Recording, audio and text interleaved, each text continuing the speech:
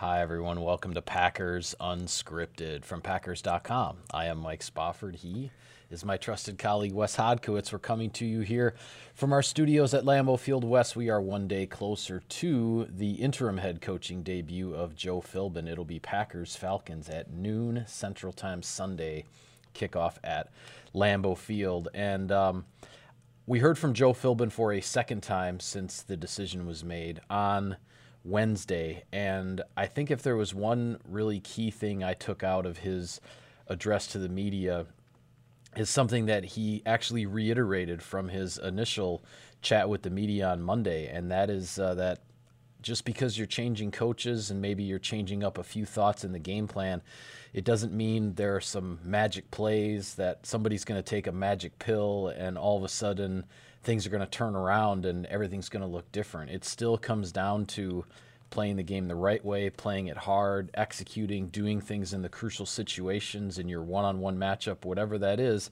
That's what's going to turn this thing around, and that's the message that Joe Philbin has for his football team. Yeah, Mike, and I was handling Insider Inbox for what would be Thursday, and one thing I wrote in there was I look at, no matter if you are the Patriots or the Browns, every season starts off as a baseline. You're at an average point. The wins, you start to move up. The losses, you start to move down when you're looking at just momentum. And as you get more of those wins, it pulls you higher, and as you get more of those losses, it pulls you lower. So as you made your point there, and as Joe Philbin said, you're not going to be able to just do something that's just going to turn everything on its head. Yeah. But the one thing I think potentially Joe Philbin coming into that head seat now does for this team is allows them to reset a little bit. Allows them to potentially change, not necessarily the culture, but maybe just some of the momentum, just some of the feel around this team. I don't want to call it a superstition or anything like that, but just doing something a little bit differently to maybe just give you that type of spark. But to your original point, what Joe Philbin was saying, when you're at this point of the season, you're in week 14. There's 4 more weeks left here.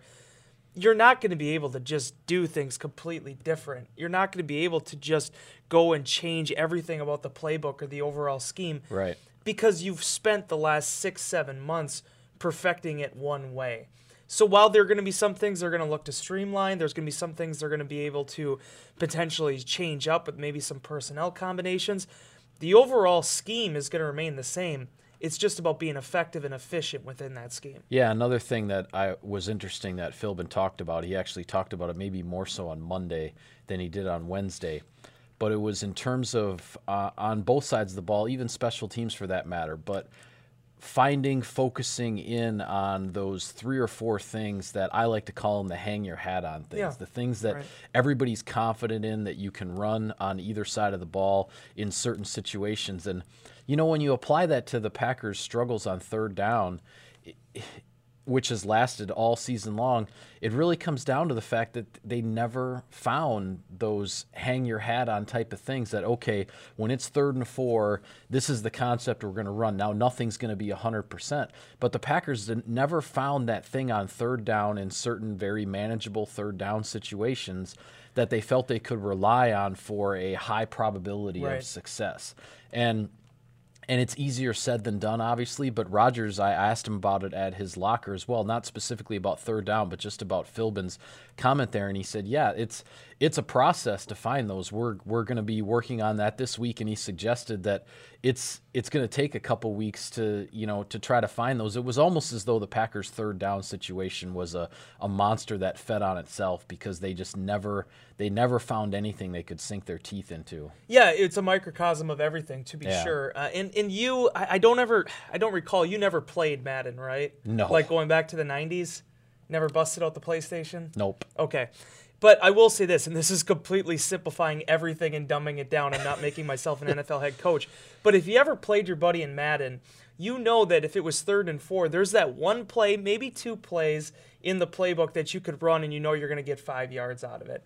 And historically, the Packers have had some of those that if you need to be able to move the chains, the stop route with James Jones, like those kind of plays, Sure, where you could run it 100 times, 90 times you're going to be able to actually convert on it. Right. That's what's lacked this year. I don't think they've had, to your original point, the hang your hat on type plays, the plays that you just know that if you're closing your eyes and throwing the ball out there that you're going to be able to complete the pass or you're going to be able to move the pile to get the first down. That's what's haunted this team. And it's interesting listening to Dan Quinn. Dan Quinn, by the way, when it comes to conference calls with opposing head coaches, and I remember this from the past few years because the Packers have played Atlanta a lot. Yeah. Dan Quinn is as good as it gets on conference calls, and just his honesty, his openness, and just looking at the big picture of things. Yeah, you kind of feel like when you're talking to Dan Quinn that you're like sitting at a bar with a beverage or something when he's on those conference calls. I totally get where you're coming from. He has a cold Miller Lite. I have a nice sparkling water, and we're just talking ball. Okay. But it was interesting hearing him talk about how maddening was the word that he used. You know, when you look at the season that Matt Ryan has had, 110 passer rating, Julio Jones 1,300 receiving yards, Austin Hooper's breaking out. You have playmakers on both sides of the ball, but they haven't executed enough. Their run offense is 32nd in the league. The defense didn't respond well enough to losing Deion Jones and Keanu Neal. This is the situation they find themselves in. So I think this is a big crossroads for both of these teams. Certainly, you look at, Quinn has already gotten the go-ahead. He's going to be the coach of the future there in Atlanta. They've given him that vote of confidence. Okay. But at the same time, both of these teams desperately need to put a win together, not only for their own success, but just to change that momentum. Because with the Falcons coming in on a 4-game losing streak, the Packers making a change, only one team can win theoretically, and it's going to be big for that team going into this final stretch of the season. Yeah, all right, I totally agree with you there. With that, Wes, the powerful noise-canceling technology that helps NFL coaches block out 80,000 screaming fans can get you closer to the music you love. Learn more at www.bose.com/Packers. Bose, the official headphones of the Green Bay Packers, and at home or here in the stands, we all know that Green Bay fans give it their all, and that takes a lot of energy. So grab a warm bowl of Campbell's Chunky Soup. Its meaty goodness fuels the greatness of Packers fans everywhere. Try the delicious classic chicken noodle soup.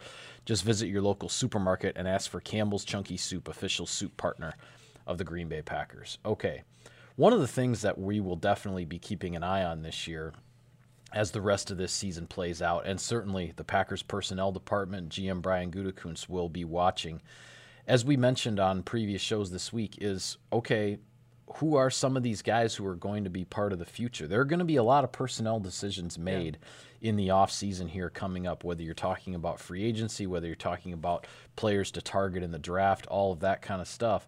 And there's a lot of young players here for the Packers who have an opportunity in front of them over these final 4 games.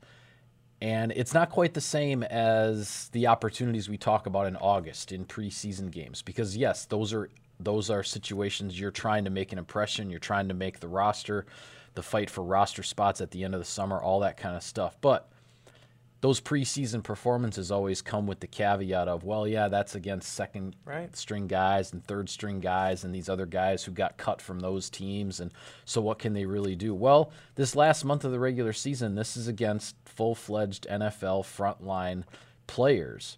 And whether you're talking about fullback Danny Vitale, whether you're talking about a young defensive lineman in Tyler Lancaster, a 7th-round pick from Southeast Missouri, Kendall Donnerson, who spent the first 3 quarters of the season on the practice squad. He's now on the active roster for the final 4 games of the season. Right. Maybe he gets a chance either as an edge rusher and or to do some things on special teams over these last 4 games.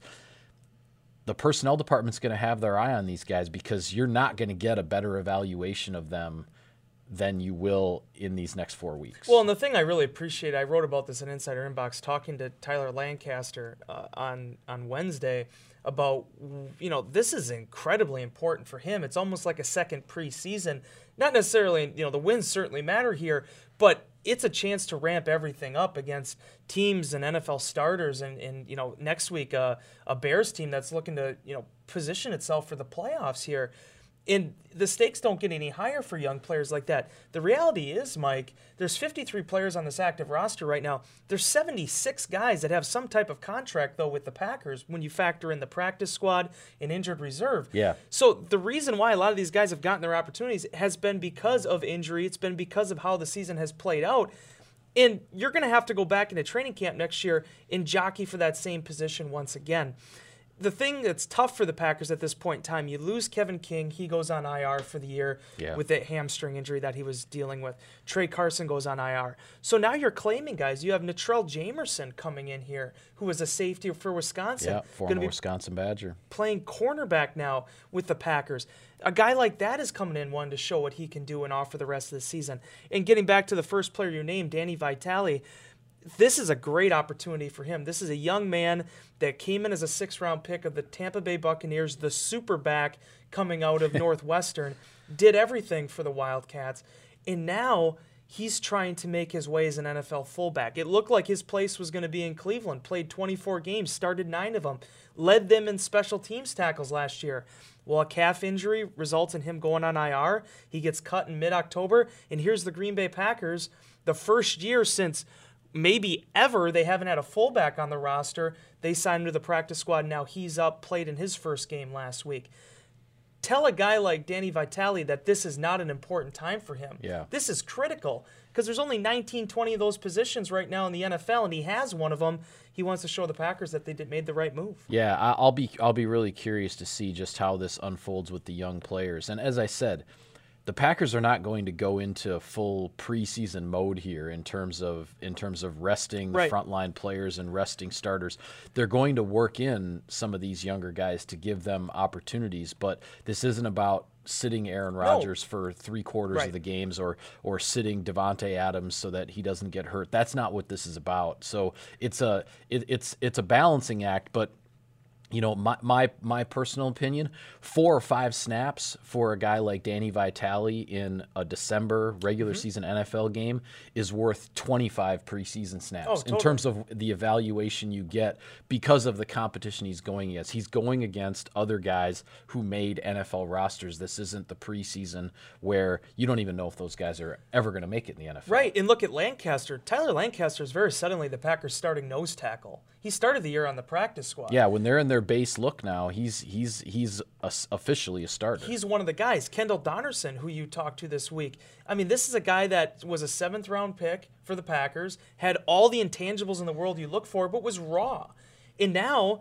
And making kind of a position transition, being a defensive end from, you know, a smaller Division I school, but at 250 pounds, that's an outside linebacker in the NFL. Exactly. Yeah.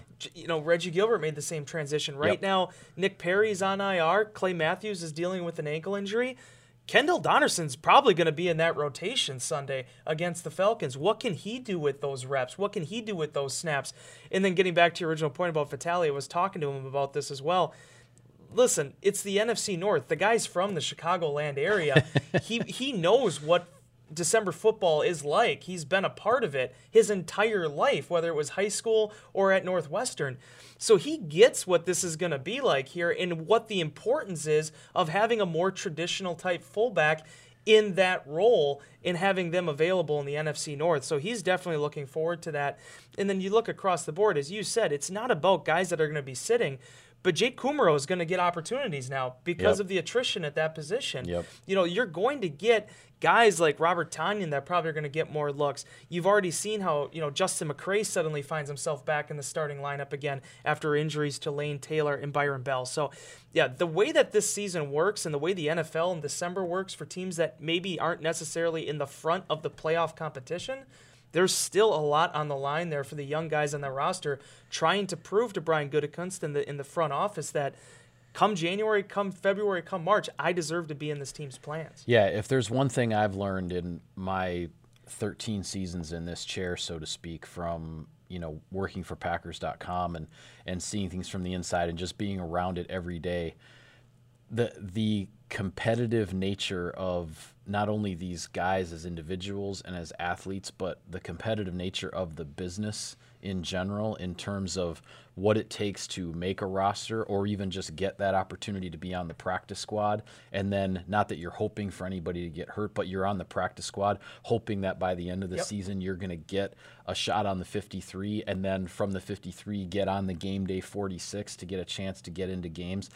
This stuff is not to be taken lightly. Now, obviously, the Packers are, you know, the playoffs and all the dominoes that have to fall for that is a complete pipe dream. Right. This is about these guys proving that they have a future in this league, and they're here right now. So you know what? They want to be here. They want to stay here, and they don't want to be the guy that's being discussed upstairs as to, well, should we move on? Should we look in the draft and stuff like that? This is serious business. Well, and how many times, Mike, especially during your time covering this team, have you seen a young player, undrafted, practice squad, draft pick, it doesn't matter, in that December stretch really start to turn some heads? Kenny Clark did it last year. Dean Lowry has done it the past 2 Decembers now, has really come on strong late. You've seen over the years different receivers, running back, even think of like DeJuan Harris in 2012, go from the practice squad to he's starting playoff games for the Packers, and then went into the following year as their quote-unquote starting running back. Those type of things happen, and they happen on the back of what you're able to accomplish in that final slate of games.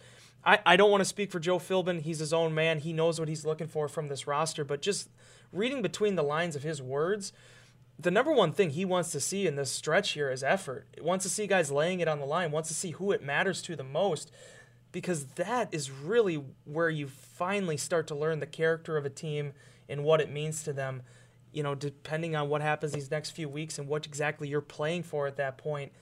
It's a matter of pride. It's a matter of going out there and doing your job and showing that, you have what it takes to play at this level in meaningful situations and have a future in this league. Yeah, well, we'll get to the keys to victory and how the Packers exactly match up with this Atlanta Falcons team on our final show of the week tomorrow. But for now, we're going to call it a wrap on this edition of Packers Unscripted. Be sure to follow all of our coverage of the team on Packers.com, on Twitter, at Wes Hod, at Mike Spofford, at Packers for the team account. Thanks for tuning in, everybody.